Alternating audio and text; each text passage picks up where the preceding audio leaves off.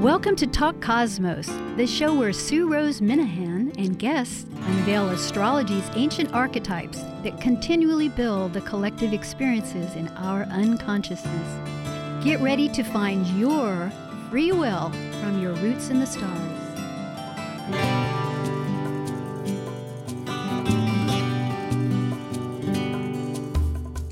Hello, welcome to Talk Cosmos, second season. Tonight is April 13th, 2019, and our subject is Aries, the last of four talks, but Aries, fire, the seed of potential. There'll be a repeat airing, that is, on Thursday morning at 6 a.m. Aries is the beginning of the zodiac, the starts of many things. In fact, fire energy is a spark of life within us.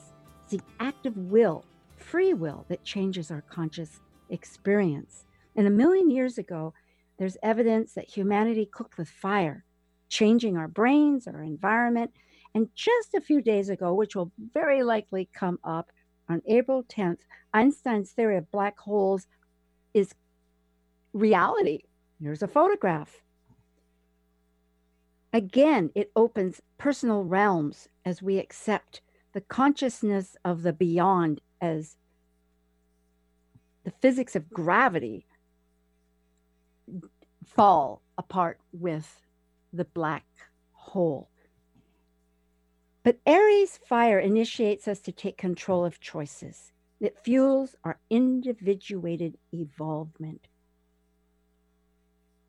The conversation tonight will talk about the paths that we determine in this constant state of direction and reception as we enter the unknown and we receive what is there. And our individual experience leads to pathways that follows with the collective later, such as this black hole, which is most remarkable and hard to fathom. Tonight's guest returns Laura Tadd, Dr. Laura Tadd, a PhD. Her PhD is in human science, and Laura is an internationally known psychological astrologer. She's a consultant, instructor, a lecturer. She teaches online credit classes at Casa Loma College and Live Life Resources. She focuses on compassion and humor to actualize the client's greatest potential, healing and personal growth rather than prediction. Dr. Tadd blogs. She's published with Mountain Astrologer, Cosmic Vibes, and writes for Tarot.com. In fact, Dr. Tadd is writing an astrology book that will be focused on a parenting tool, really a vital aspect of our entire life, I think. It'll be exciting when it comes out. At any rate, Laura is an actively community member, and she's on boards regionally and internationally, and really was involved with the planning committee for the the United Astrology Conference back in 2018, pardon me and my tongue. But that's an enormous function of 4 major astrology groups that get together. And to find out about Laura, just go, it's Mythic Sky. Go online with Talk Cosmos. Her bio will remain there. And if you want to connect with her, and of course, our archives are listed there too. Hi, Laura. It's really a pleasure tonight. I'm glad we're going to delve into the psyche of Aries together.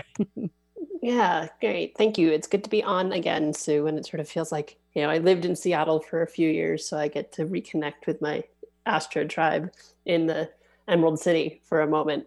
So it's good to be on again. Yeah, and wonderful to have you. It's your inquiring mind is a great tool. And in fact, I know that we had talked, there's so many areas that we could begin with. On the one hand, I'm thinking, with your book, just briefly, not to expound into tremendously, but Aries has a lot to do with experience and innovate of starts. So the Aries child or the parent, it's really something perhaps just to introduce our Sure. Yeah. Well, what I've observed with with friends who are Aries, with friends who have Aries children, with clients who have Aries children, is they often developmentally, they tend to be ahead of the curve, right? They tend to walk early and talk early. There's sort of that impatience that is sort of so indicative of the Aries archetype is present in them when they are quite small. And they can be a lot to raise when they're little because they're the ram, they're headstrong, they're, can often, sort of want to be the one in charge, but they might be 5 and it's not really age appropriate. But I've definitely observed that. I have good friends who have 2 daughters, and the older one is a Pisces and the younger one is an Aries, and you'd think that they were flipped in terms of ages because of their behavior, right? The Pisces one is really calm and sweet and engaging, and her little sister is, headstrong and take charge and bossing her older sister around. Well, it truly is quite an insight to realize that these dynamics are evident from the very start, and that need to discover, that need to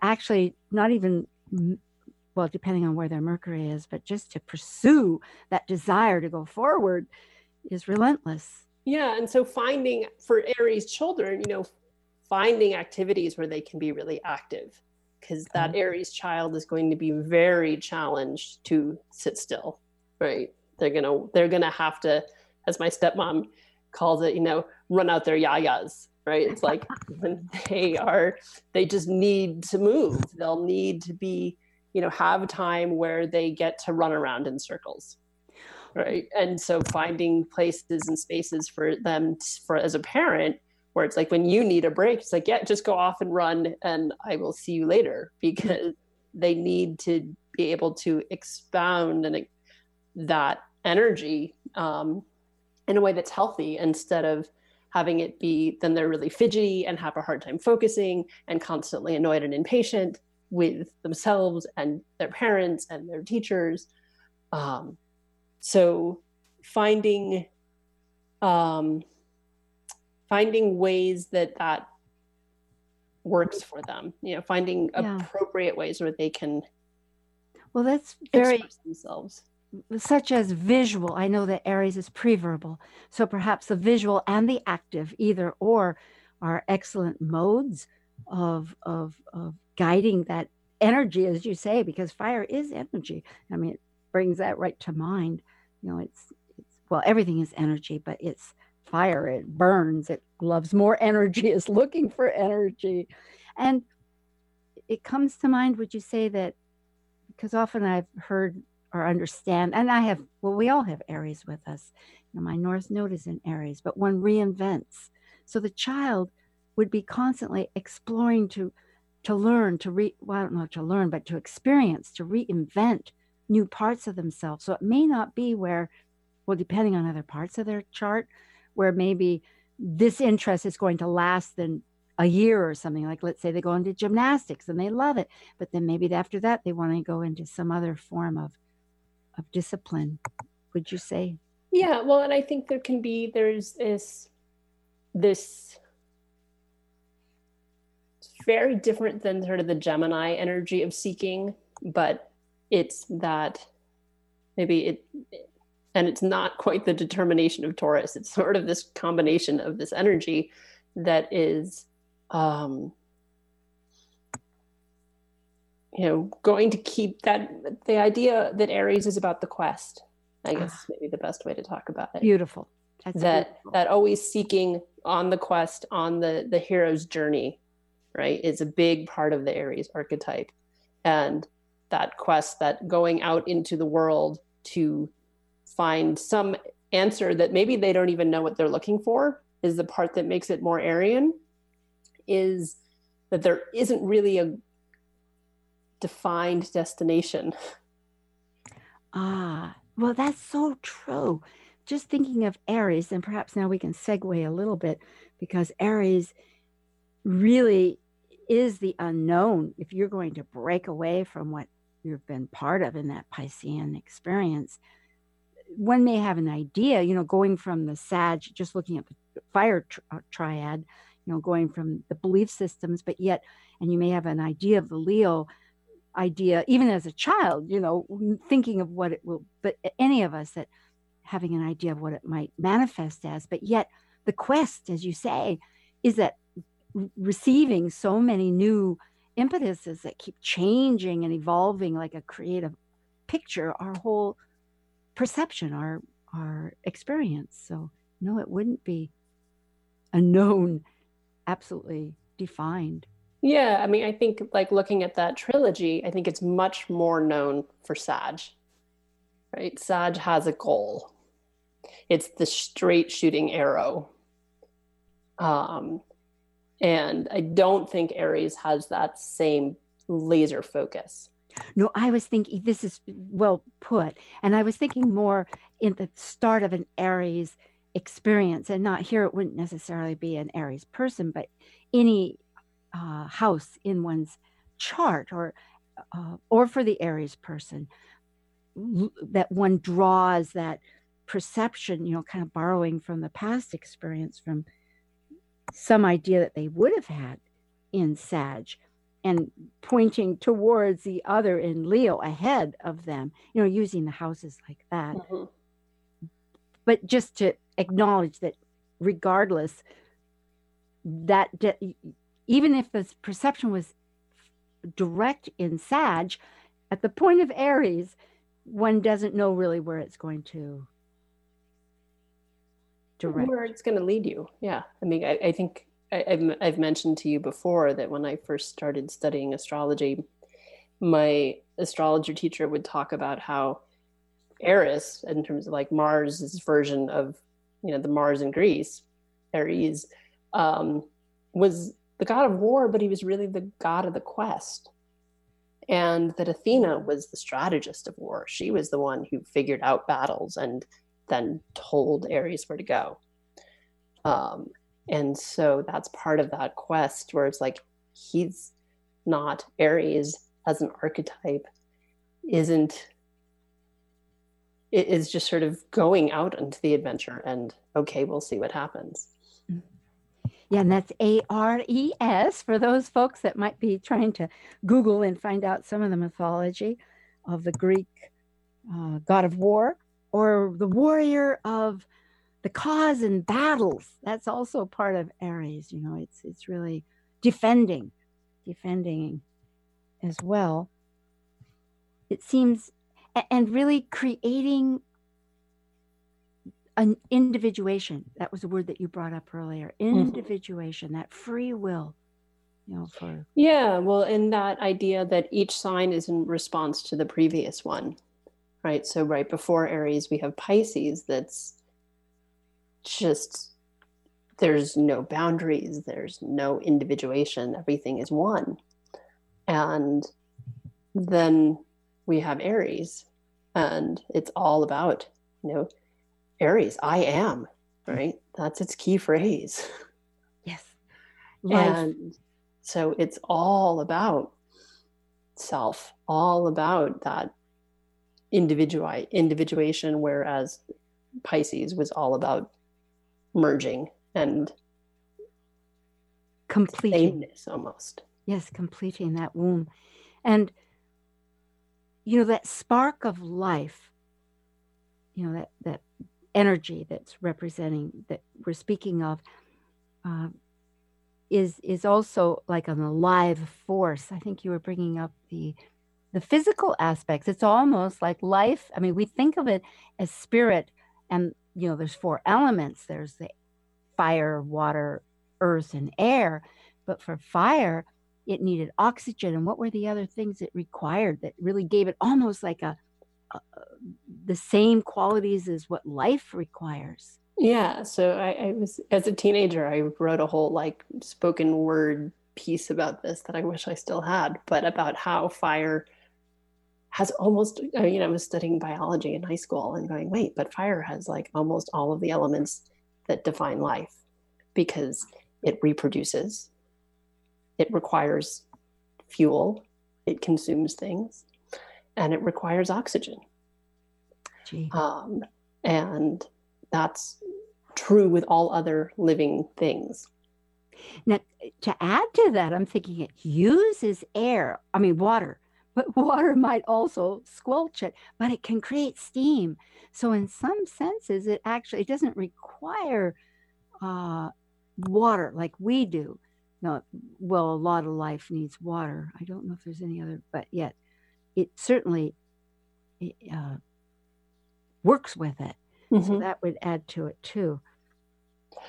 Yeah, well, that goes back to of like, all elements have higher and lower qualities to them, right? All elements are problematic in excess. Right? Yes. Fire is problematic in excess astrologically and terrestrially, right? We get forest fires. And yeah, fire is required for human life. I thought it was so fascinating. I had mentioned this in the beginning, but that 1 million years ago, humanity was using new fire and using it to cook, which changed the food quality, which enhanced the brain, and it made the warmth of the environment. And it shifted the entire consciousness, which, through free will and making these free choices really evolves. Our soul growth, our consciousness continues to evolve, and as a group, because what one has done, others can follow. So it's been fire. I imagined it had always been a part, but I had no idea it was such an enormous amount of time. Yeah, I think it has been critical to me, and that's where we get the mythology. That's where the story of Prometheus comes from. Oh, yes. Right? And how he stole fire from the gods and gave it to humanity, and then is tortured for it because of how that changed humans, according to Zeus's perspective, right? Yeah. And it could be interpreted literally in terms of humans discovering fire. It could also be interpreted as knowledge, right? And Prometheus bringing a certain level of a certain kind of information or knowledge to humans. Or the ability to be because if you think of the fire, the spark of our existence, that spirit that holds us, because the whole idea that, and metaphorically, I will speak, that if we were clay coming from earth, male and female, that this spark of life animated us and gave us the power of choosing and wanting and having desires and ability to grow. So I wonder if the gods, as tempering this balance of unity, in a sense, was forcing people to make choices, rather than just offered on a silver platter. It was saying that it is through our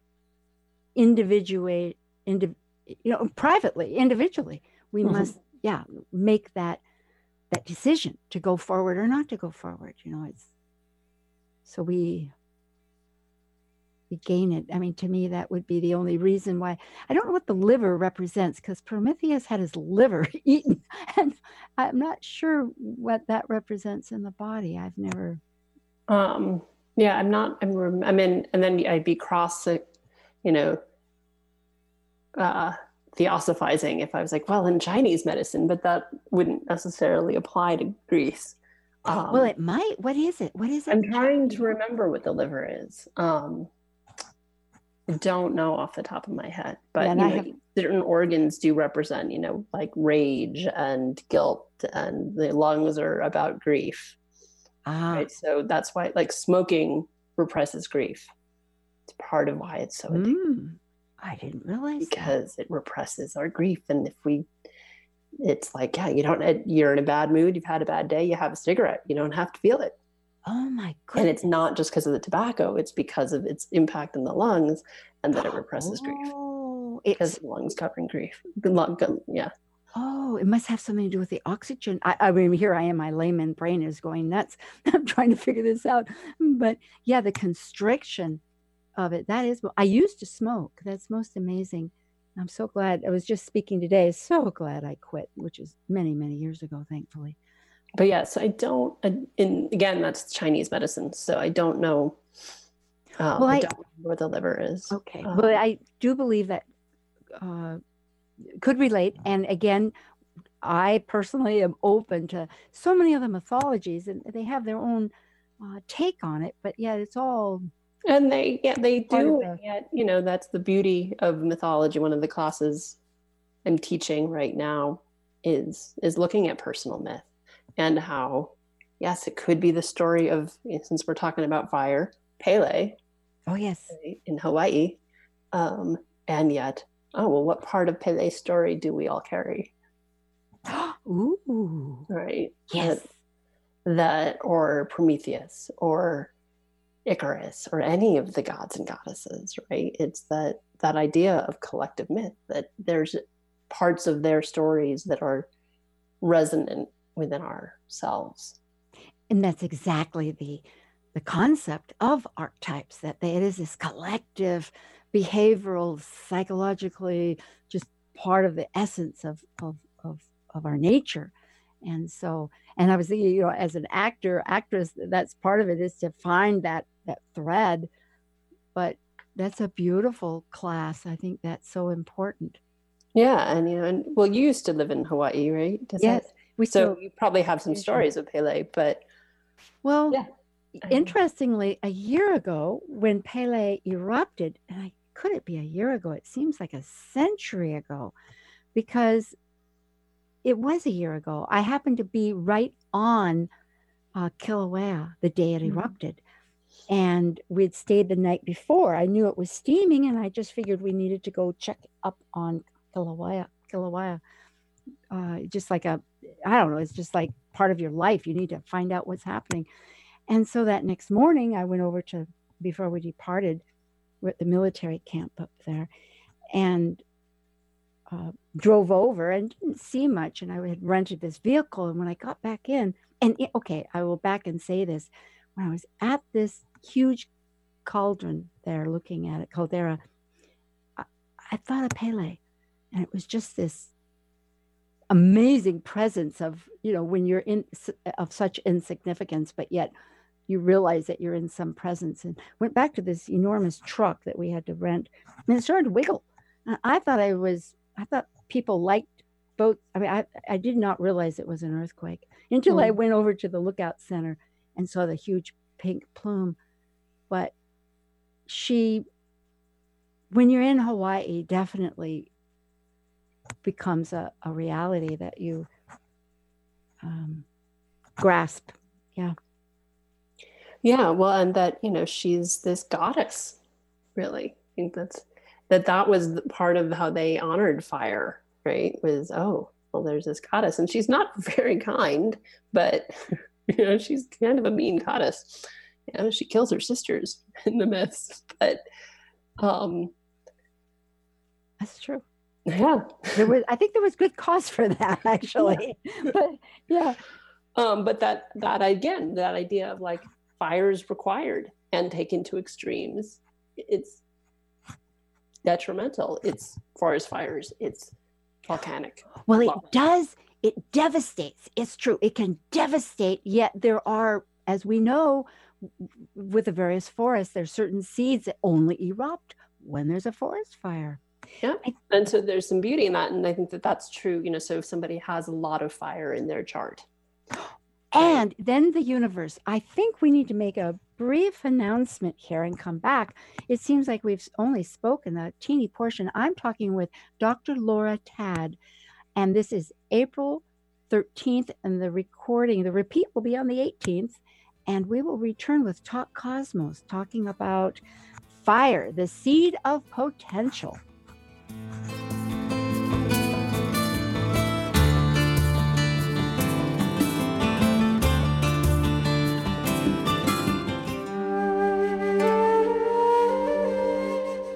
While we take a break from this week's edition of Talk Cosmos, let's take a look at this cycle's archetype. We're currently in the period of Aries. By leaving a cycle based upon completion, the energy of Aries sparks initiation, creating action to separate into a new cycle of life. It's a fire sign, which means it will involve great emotion. And because separation may create resistance, it also takes great courage to break away to new ways of becoming. Celebrate your star energy blessings. Schedule a natal astrology chart consultation with Talk Cosmos host Sue Rose Minahan. You'll learn to better understand what personally fuels your soul's seed direction. Sue focuses on your questions to connect you into your unique heart's desire and your true soul path's birth essence, including a recording and a copy of your chart. Schedule by emailing info@talkcosmos.com. That's info@talkcosmos.com. Hello, my name is John Talevich. I'm a chiropractic doctor, and you're listening to Talk Cosmos on Alternative Talk 1150 AM, where we understand how to implement our free will through the cosmos. Alternative Talk, 1150 on AM, 98.9 HD3 on HD, 1150kknw.com on the web. Hi, Laura. Here we are again. We're returning from our break. A little announcement about Talk Cosmos. And we were talking about various aspects of fire. And it reminded me really of this remarkable discovery of the black hole just on the 10th. The photograph. The other day. Yeah. Yeah, I still think that it's so new. It's such, early days in terms of our information about that. Yeah.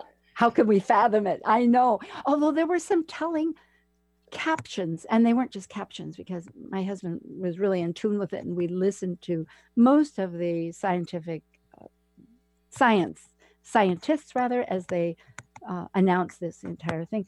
And one of them was saying that it would be looked at, he prophesied, or this was their perspective, I think collectively, that there would be a defining moment as of the time it was discovered, released, this photograph, and before and after, because it eliminated experiential science. In other words, they could come up with a test theory and it would work. Right. Yeah, well, and I think it's really significant to remember because it often gets forgotten in history that it was a woman. Oh, yes. Yes, it was. And, like we saw with the movie Hidden Figures, and there were more women that were not in that film that were part of NASA in those early days. Yes.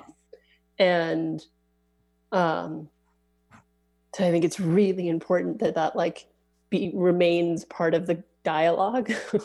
So that, she's young. Yes, quite young. Well, relatively looking anyway. And I think that there's part of that maybe even is so curious what her chart looks like. I'm sure somebody's trying to track it down. But that there's an Aries quality to her discovery in that.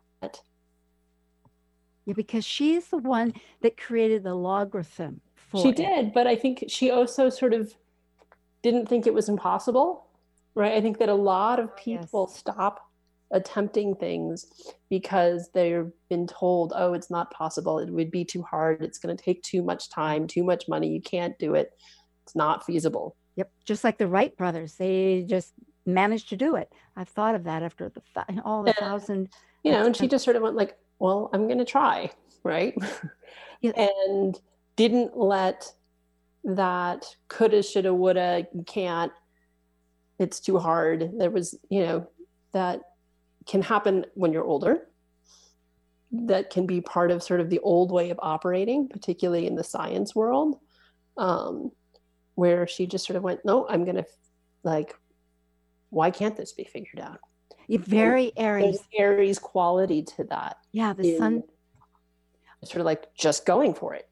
Absolutely. You know, I did look up the chart for April 10th, the date, and 6:00 here in Seattle would have been 9:00 on the East Coast that it was declared, that it was announced. And then I was thinking, which was revealing in many ways, but I was thinking I needed to look up Einstein's, which I could find his birth date, but I wanted to find out when did he post about the black hole and try to compare that. And then two, according to an Instagram post from Gemini Brett, who just spoke last week on Chiron in Aries, which Chiron is 3 degrees in Aries right now.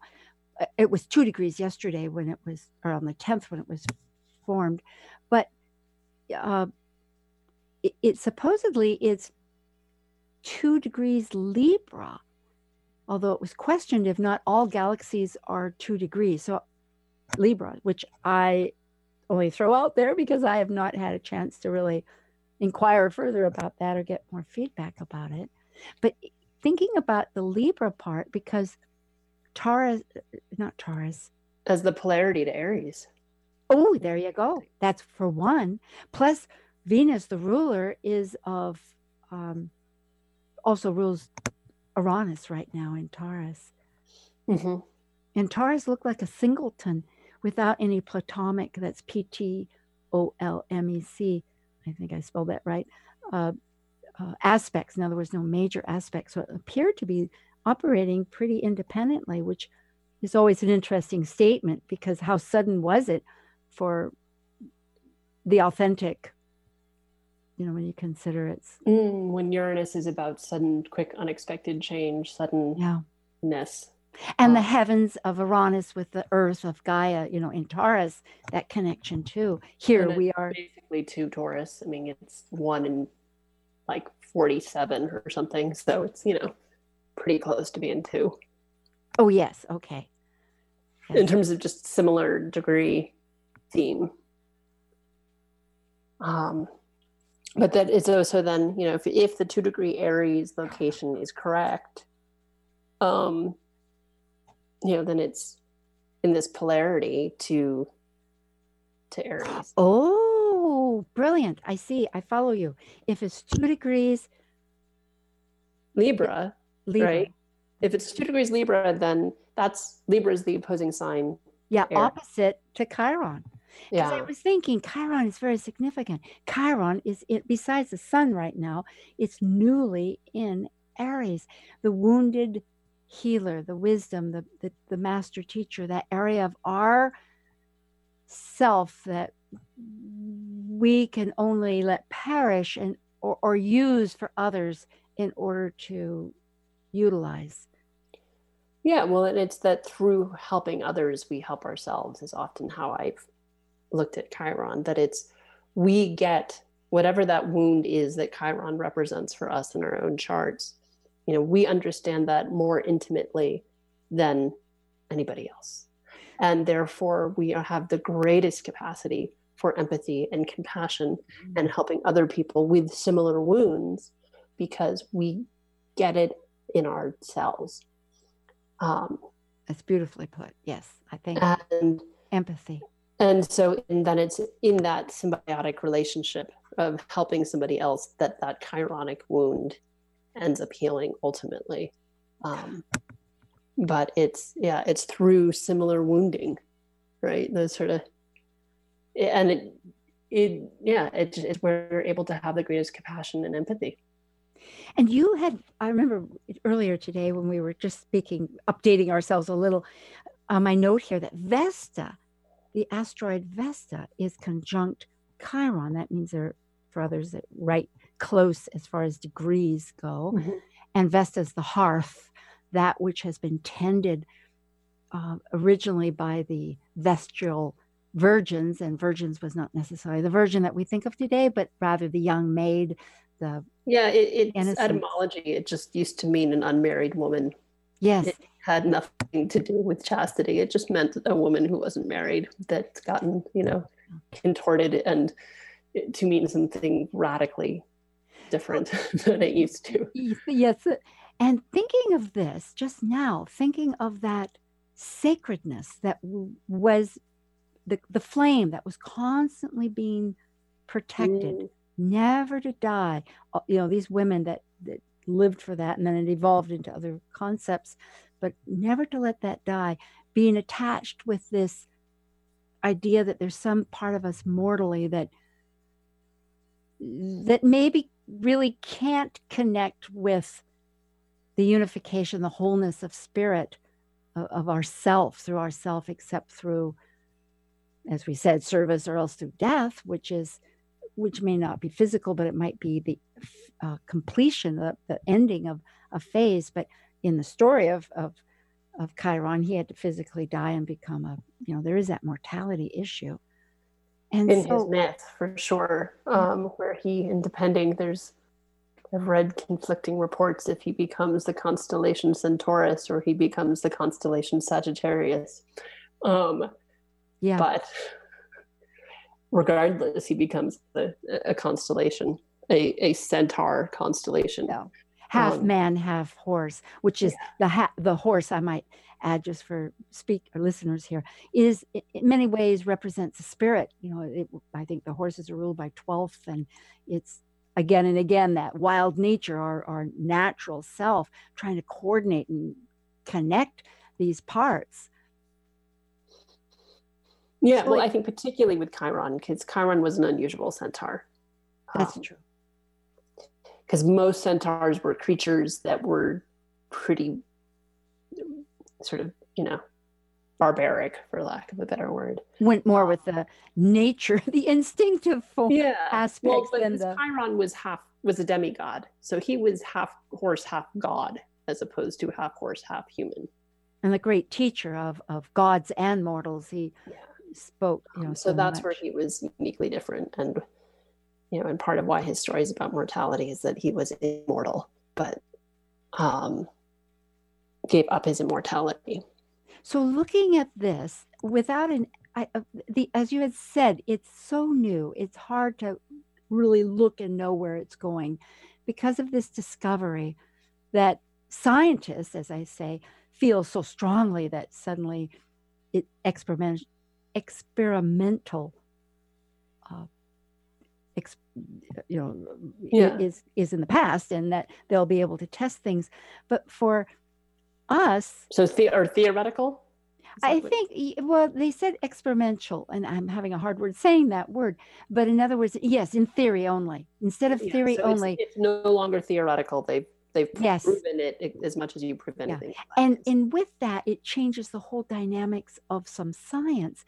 And I think it also relates a lot to physics, because of the fact that the black hole, gravity, well, in my mind, it does exist because that's all it is. It's such intense gravity.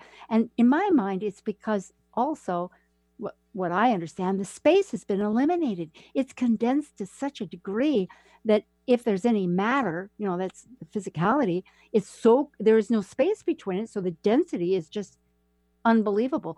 But looking, right, I mean that's the theory of black holes. So looking at the astrology and this, it's still curious as to how we might look at these archetypes, how that will develop. But I would think that with Chiron in Aries for 7 years, and with Uranus in Taurus in 7 years, that these dynamics are really going to come forth. I could see. I mean, I think that's part of the Chiron piece has a lot to do, I think, with our collective wounds around power, our collective wounds around power,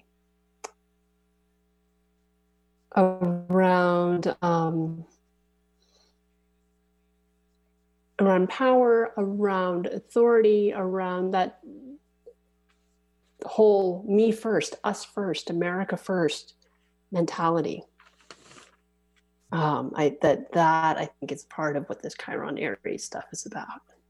Well, and then with the Uranus and Taurus, we have to revolutionize our values. yes, again and again that comes up. That's so true. And the nodes, the lunar nodes, to clarify a little bit for people, which every 18 months shifts, and we have another, I think, a year until next March of 2020, where they're going to be the South Node in Capricorn with these tremendous planets conjunct it, which is Saturn in its own sign and Pluto. So when you speak of authority and power and all this, I think immediately of the nodes, where the North Node of the Cancer, which is our personal processing and our emotional psyche, the stories that we tell and the lunar phases of life, all of it, readapting to that connection, possibly. Yeah, absolutely. Yeah, I mean, I think this time next year will be very interesting. We'll have to talk again. Well, a little bit more, I guess. Yeah, no, it's mid-April, I believe, is the Saturn-Jupiter-Pluto conjunction. Oh, this year, you mean? This time next year. Well, in 2020, in January, maybe that's the United States. Pluto conjunction. In April, it's Saturn, Pluto, Jupiter. Oui, la wa. Oh, that's incredible. Yeah. There's many really strong dynamics that keep crystallizing or edging forward. Well, so yeah, so this time next year, next April, I think it's late April, is when Jupiter gets pulled into that, right? Because it's in Sag right now. So in a year, it's in Capricorn. That's right. Because I think there's a conjunction in December of 2020, which happens every 20 years, between Jupiter and Saturn in Aquarius in the very beginning. Because finally... Not in 2020. Is it 2021? It might be 2021, because Saturn's not going to be, neither of them will be in. Jupiter can't get from Sag to Aquarius in a year. Well, I thought I'll have to look at that again, because I just heard someone speaking about it. Yes, you're right. Let's see. But I was thinking the very end of 2020. Oh, maybe the very, very end. Yeah, it's the very end. It's December, because it's a packed year. It starts in January 12th with the conjunction between, is it this major stellium? No, Saturn. Yeah, it's in January. And then at the end of the year, they ingress into Aquarius. So just in time for the election. Yeah. Well, they'll kind of like, I feel like it's bowling. They set the pins up to knock them down, right? Yes. But yeah, so I think, there's a lot, I think all of this speaks to, and I think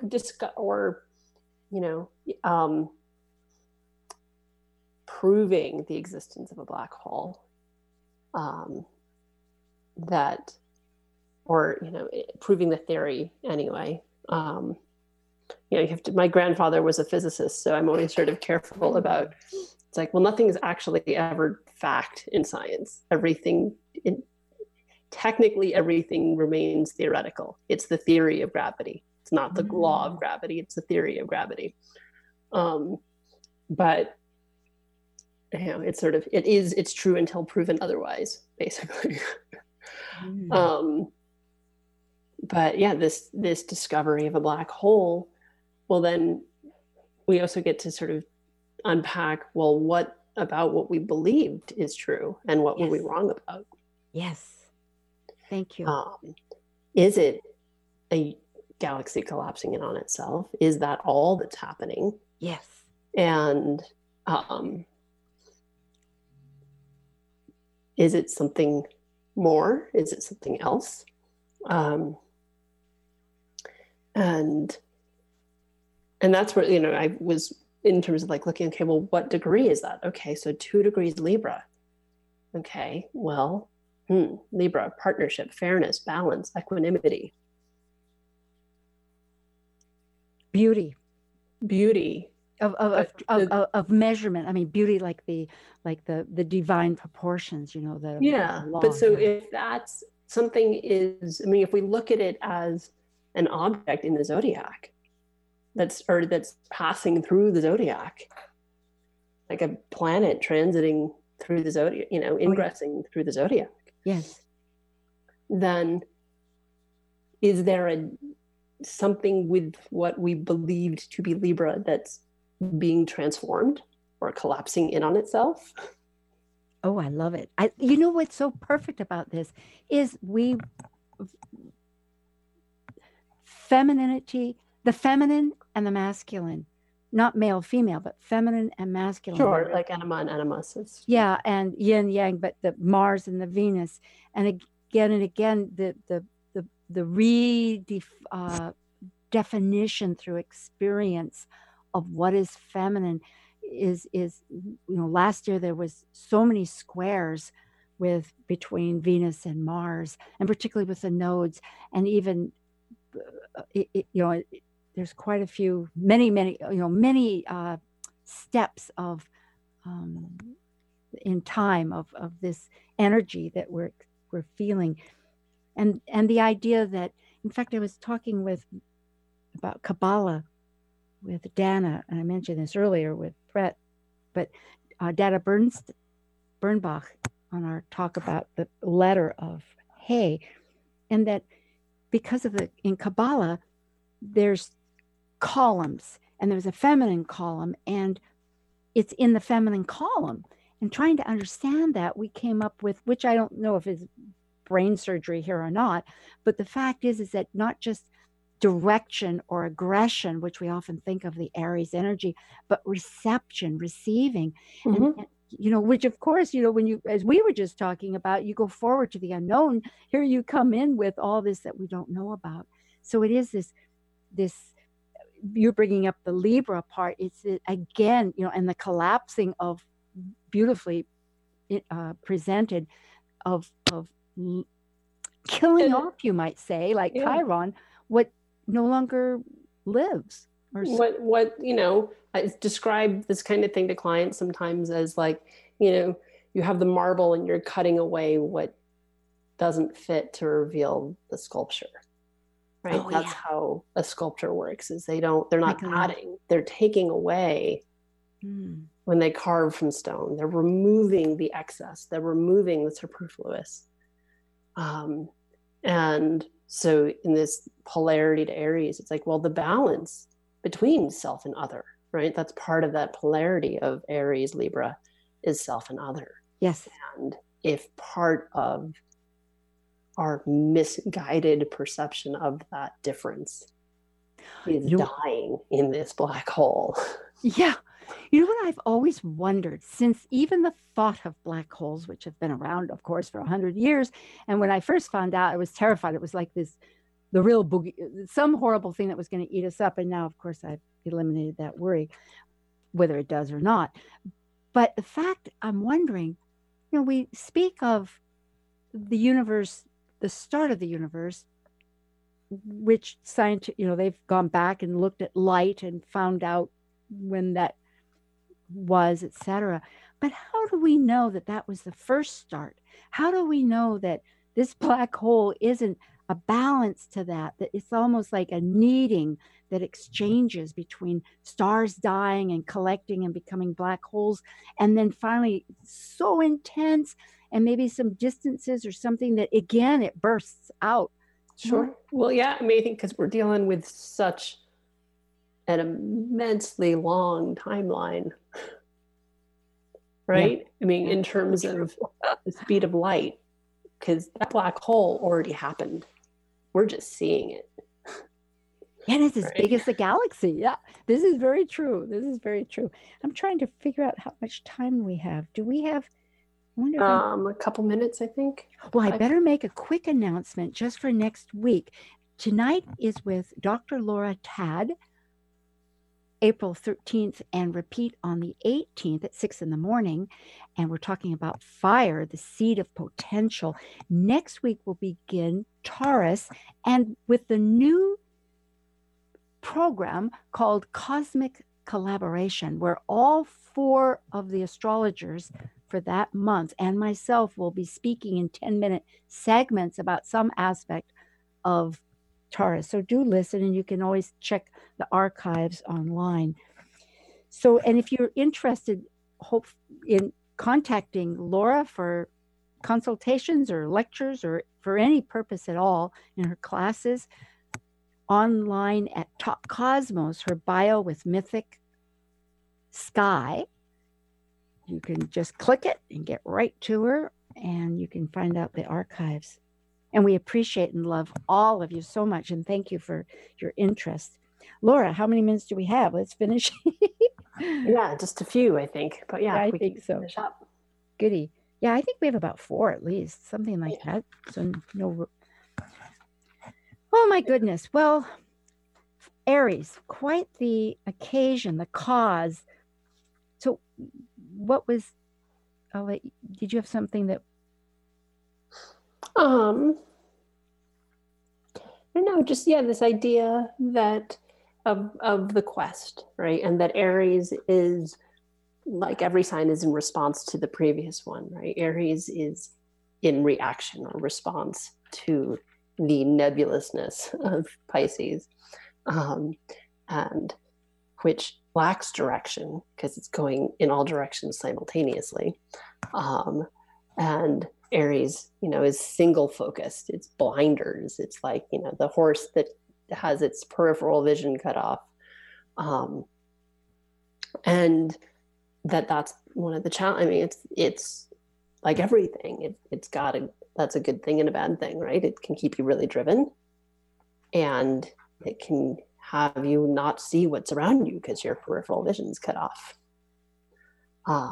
And be so single focused that you miss the forest for the trees, which is why you then end up in Taurus.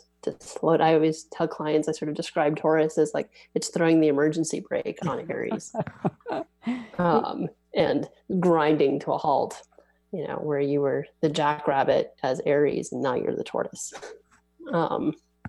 in Taurus, and slowing. Arguably sometimes a Taurus slowing down too much. But that, it's each sign is in response to the previous. And so, now we'll see how we navigate these next 7 years of Chiron in Aries. I think it's in some ways a reprieve to have Uranus out of Aries, though. That was an intense last. Oh, it was combustive. Yes, the suddenness with the I can well understand. Yeah, I was trying to think too, in a nutshell, if there was some kind of mythology with Eris or Mars, because I know by the time with the Greeks, Eris, Ares, was considered very volatile, very aggressive and warlike. They really weren't so in favor of him until the Romans, it became almost a patron saint, or not saint, but patron god. Sure, yeah, no, in Firenze, in Florence, there's it's so crazy how people do things in the world. But so what was a temple to Mars in Florence is now a baptismo. It is where they now baptize children.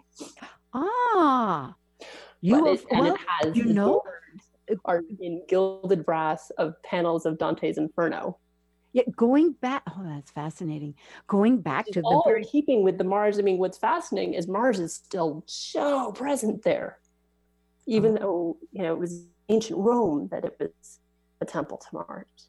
Well, it takes a lot of work just to, as Maurice Fernandez, who I've taken classes from, says, just to stand up, to defy gravity, which might be a great way to end this, because I'm thinking, if we're talking about black holes where there's no gravity, and here we are as babies, as you're saying with this temple, with Mars, working to raise ourselves up and continue forward, which takes a lot of concentrated desire and effort. It's quite fascinating. I guess we'll have to learn about what inversions are to go inward, to use that partly to expand, to connect with the spirit. Yeah. Laura, thank you so much. Sure. Absolutely. It was great to be on again and catch up and all of that. And we will do it again. Yay. All right. That's good. Thank you, everybody.